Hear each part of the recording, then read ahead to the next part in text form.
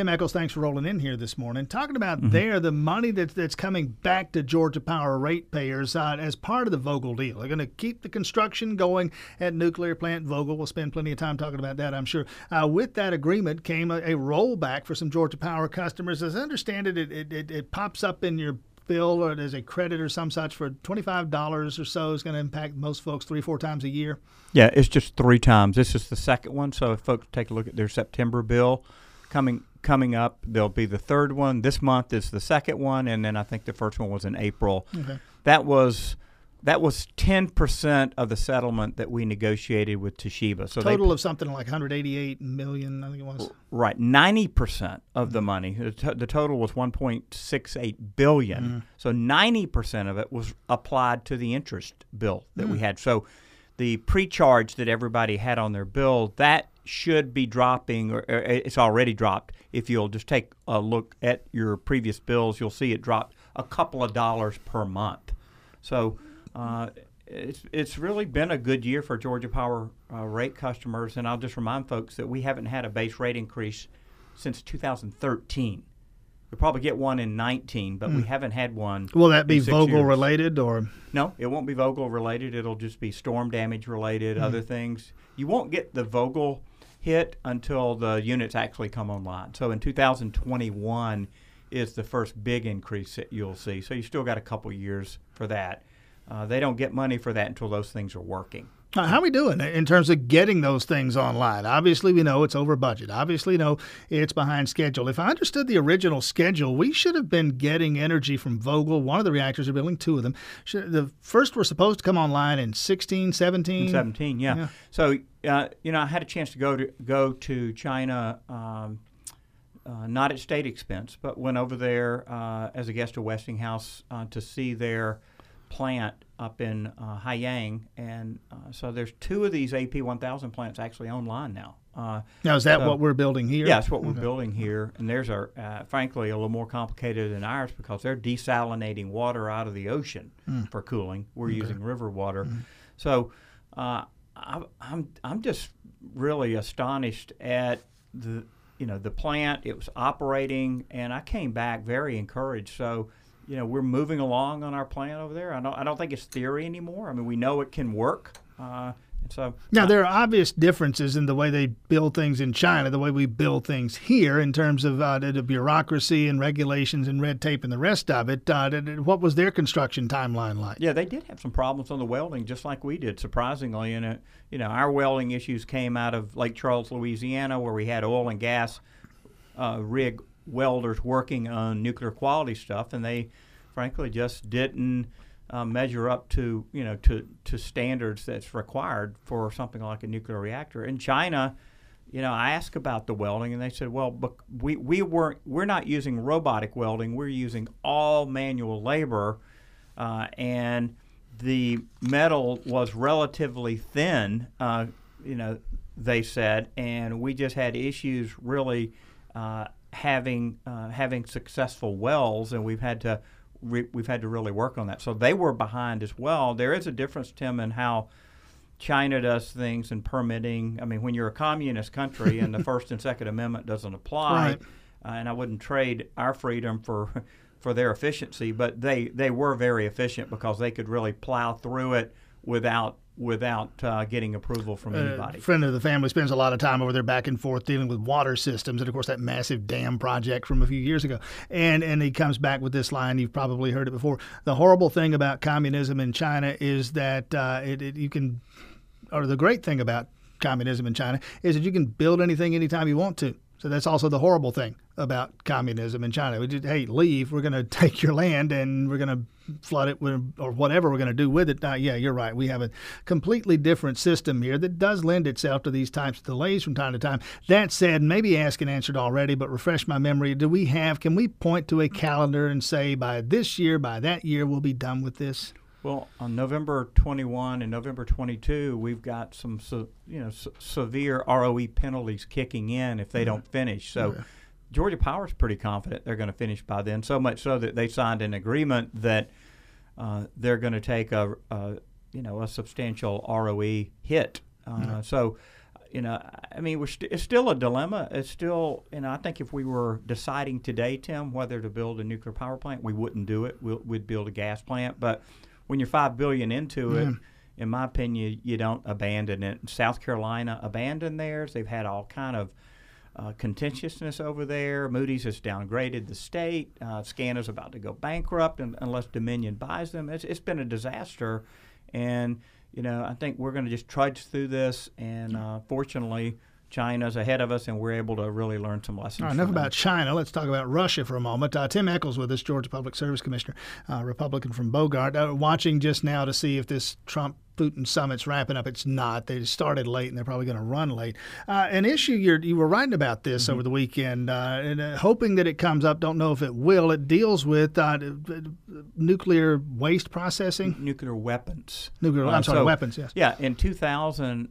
I mean, I think we all feel much safer about Russia now. The fact that those weapons that they had, that maybe they are under lock and key. But if you remember, 15 years ago, we were concerned about rogue nations getting them, rogue generals getting them. As the Soviet Union was flying apart. Yeah. So somebody gets one of these and does something with it. So the U.S., to make things more secure, we agreed that we would take 8,500 surplus nuclear weapons. That's a lot. Mm-hmm. They agreed to take 8,500, including inspectors to watch this, international inspectors, and they were going to destroy 8,500 surplus weapons. And that's definitely in our best national interest.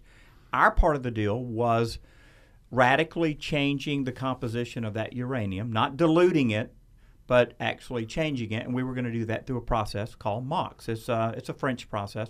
We've started building that. We're $6 billion into it over at the Savannah River site, but the Department of Energy and everybody's kind of changed their mind on that now, and the project's limping along. Congress is giving it about $130 million, per year. But I opined in the Washington Times this weekend that I thought that Putin might bring this up towards the end of the conversation because that was a deal that we had made with him that we're not really fulfilling. So we'll see. Nothing has indicated that the president is actually going to talk about it. I think it would take Putin bringing it up, and I don't know that. No, where in your understanding, where is our president on this? He and Rick Perry both are against finishing the project. So they. Well, I don't know what rationale. The cost. Okay. It's expensive, but hey, what's the cost of a bomb going off in the city? I mean, what did 9/11 cost us? I think it's in our best interest to contain Russia, and being able to just essentially snap our fingers and get 8,500 nuclear bombs of theirs destroyed in their fast reactor, to me, is a national security issue. Republican Public Service Commissioner from Bogart is in studio with us now. 917 Classics here today, sponsored by Mark Spain. Let's quickly back to that point. We move on from Vogtle, but that's a point that's often lost here because people like me and then people who are ratepayers and taxpayers and people who are concerned about this will point out, you're 5 years behind schedule. To your point there, what's that going to matter in 50 years? Yeah, it won't. And in fact, if I don't know if our listeners agree with me, but I do think one day we'll have a president and a Congress that impose some kind of fee or tax on on CO2 emissions, and the way Obama tried to do. Yeah, so it's not going to happen during the Trump administration, and frankly, I don't want it to happen. I think we're making improvements on this without some kind of heavy hand from the government, but I do think it will eventually happen, and Georgia will be in a much better situation to be in compliance and not have to pay penalties by having this done. So, we are paying a little bit more now, but I really think that over time, we're going to be really glad that we did this. You are, I don't want to misstate here, I think I'm right, you're endorsing Casey Cagle in the Republican runoff. Yes. Why? I'm endorsing Cagle, though. You know what? If Cagle loses, I will text Brian Kemp that night and say, how can I serve you? Mm-hmm. I helped Kemp in 2002, waving signs in the rain during his first election. I don't have any problem with Brian Kemp. I'm not getting involved in all this mudslinging going on. I just feel like it's Casey's time. He's the man or the candidate, to me, best positioned to move into this and to be able to keep things going in our state. Now, Brian's time may be later. It may be now. We'll just have to see. But I personally think that Cagle is going to do the best job in the transition, so I'm supporting him. What do you and you may not know. I guess you have any specific inside information. If you do, you might not want to share. What do you know, if anything, about this report that's out there? Several of them have popped up over the last 24 hours that Nathan Deal's going to put his thumb on the scale for Casey Cagle today. You know, if you live in Hall County, you got to really be pleased with the way things have gone the last number of years, and the thought of having a Hall County governor for 8 years and another Hall County governor for 8 years, and all the quote bacon that they can bring to the region. You've got to be thinking, wow, a Cagle would really help Hall County. Well, you know, it hasn't escaped my notice. When I came here 20 years ago, and for most of those 20 years, we get the monthly employment reports from the Labor Department, and Athens would always have the lowest unemployment rate in Georgia. That changed 4 or 5 years ago. Suddenly it becomes Gainesville and Hall County. Well, I don't know. You tell me that Gainesville and Hall County has the governor and the lieutenant governor. Something going on there. Yeah, so I do think if Cagle, I think if Cagle's numbers stay in another poll, if he's still behind, I think the governor may step in here. I think they're probably just holding him for an emergency. Well, I mean, it is. I mean, you have to acknowledge. Again, we take all these polls with a grain of salt, but they all tell us the same thing, which is that this is a very close race. It wasn't particularly close May 22nd. Cagle had a 15-point lead coming out of that. He's the one. Kemp is the one who appears to have all the momentum right now. Yeah, and I try to remind my Republican friends, look, you know, we got to be thinking about Stacey. This is the year of the woman. And Stacey Abrams, I went to Israel with her in 2011. She along is with a another sharp She's lady. Very sharp. She's a Yale lawyer. She is, in fact, we gave each other over there on this trip nicknames. And the nickname, with her permission, that we gave her was Landmine. Because Stacey Abrams may seem quiet, but you better watch out because she's smart, and Republicans need to take this seriously. So regardless of who wins on the 24th, I'm going to be supporting our candidate, and I hope all my friends out there who are involved in throwing mud on both sides agree with me. Yeah, I'm trying not to get too over the top on this because, listen, these runoffs are always going to be messy. They're always going to be rough, and the stakes are tremendously high for both these guys. Well, this is as bad as I've ever seen. I'm not saying that. We've seen plenty of nasty runoffs over the years. But the thing that strikes me about this, Cagle and Kemp got to do what Cagle and Kemp got to do. I understand why they had to do what they did or felt like they had to do what they did at that debate yesterday, and they'll do more over the next 8 days. When I see and hear, and out there on social media and elsewhere, their supporters doing what they're doing in terms of just vilifying the other guy, I want to do exactly the same thing you do, which is to remind people that one of these guys is going to win. Yeah, and then have to face Stacey Abrams in November. And because we always break news when I'm on this show, I'm going to just break a little bit of news please, here. This will be announced later this week, but Casey Cagle has asked me to head up a task force. I have the other 9 members. This task force will scrutinize abortion facilities and personnel to ensure that they are in compliance with all Georgia laws and policies, and advise Casey Cagle on suggested actions that need to be taken by state health and law enforcement agencies. This has not been announced yet. It is announced right now. I'll be heading up this in my personal capacity, and I'll have 9 others with me. We'll meet 3 different times and report our findings to the lieutenant governor, who will be hopefully the nominee, and he will then, as governor, take action with state health and law enforcement agencies to enforce the suggestions that we make. All right, now let's. All right, you break the news. Let's respond to it here and then pick this apart a little bit. First of all, just so everybody knows where everybody's coming from, and people have heard me talk about this. I make no apologies and I don't pull any punches. My position as a pro-lifer, you're the same. I mean, if it's possible, I think, to be more pro-life than I am, you are. Where's the lieutenant governor on this issue?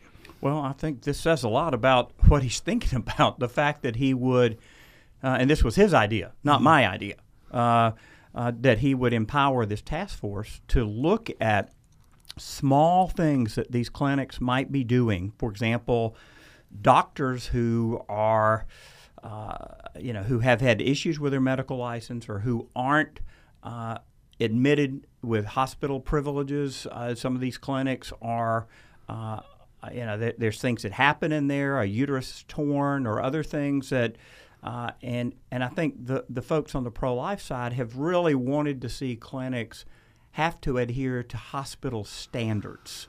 And what's a certain segment of our audience will hear is that this is going to be a concerted effort to chip away through tinkering around on the margins, so-called abortion rights, as they refer to them, reproductive rights. I always like to point out that abortion is not reproduction, but neither here nor there. They're going to see this as a legislative or as a government effort to whittle away at what they see are reproductive rights. Yeah, and I think it is. I think what the lieutenant governor is trying to do here is to close clinics by the death of 1,000 cuts. So, I mean, if they have a parking lot violation, we're going to report it. If there's some light out, we're going to report it. I mean, we're going to.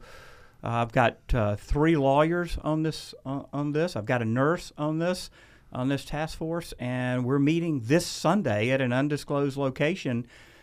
To really kind of give out our assignments, and then we will be reporting back in 30 days to the lieutenant governor what we believe needs to happen. Now, whether he accepts all of what we say, I don't know. We're just tasked with giving him the list. All right, Tim Echols, Georgia Public Service Commissioner. Speaking of Sunday, was it yesterday or over the weekend? You and the deaf children, what's this? Yeah, yesterday we had, it was over the weekend actually. It was two performances yesterday, 2 on Saturday, and then 1 on Friday where the Hands In Theater here, it was a really cute production of Robin Hood for the deaf community. And my interest in the deaf community is that my daughter takes American Sign Language, and the PSC controls a pot of money that comes off of the bottom of the landline fees to provide hearing aids and services to the deaf community. So it's something I've taken interest in, and I really enjoyed what Haley Beach and her team did yesterday in Watkinsville at the Bright Horizons Theater. No, mentioned quickly, but not a little more than a minute here. You get that from a landline fee. That's a shrinking pot, isn't it? It is. It's going away, and these companies we regulate that have these landlines, they're wanting more and more subsidies. The legislature's going to have to do something because it's not sustainable. I wouldn't think so. I don't know people who even have them in their homes anymore. We have them obviously for business purposes here. Most businesses do, but good Lord, that's got to be just a shrinking pot out there. Tim Echols, Georgia Public Service Commissioner. Back to where we started here and Plant Vogtle, because that's going to be the consuming headline, one way or the other. Tim Echols someday is going to leave the Georgia Public Service Commission, maybe be the governor himself, whatever. That's going to be a part of your. I don't like that word legacy, but it's going to be a part of your resume. I really want to finish it. Some people have been trying to get me to look at the FERC position. There's an opening up there in Washington, but I really would like to finish Vogtle. I love this job. I'm not up for re-election until 2022. I'm planning on running again. Right now, it's just a great opportunity to prepare our state and put it in a better situation for the future. Tim Echols, as always, thanks for riding in. What kind of fancy alternative fuel car do you drive out here today, or did you? I'm in a 2007 Chevy Impala that runs on flex fuel. That because the lease expired on my EV, and so I'm waiting to get my next EV, and I'm driving my state car with 147,000 miles. Thanks for coming in here this morning, Public Service Commissioner.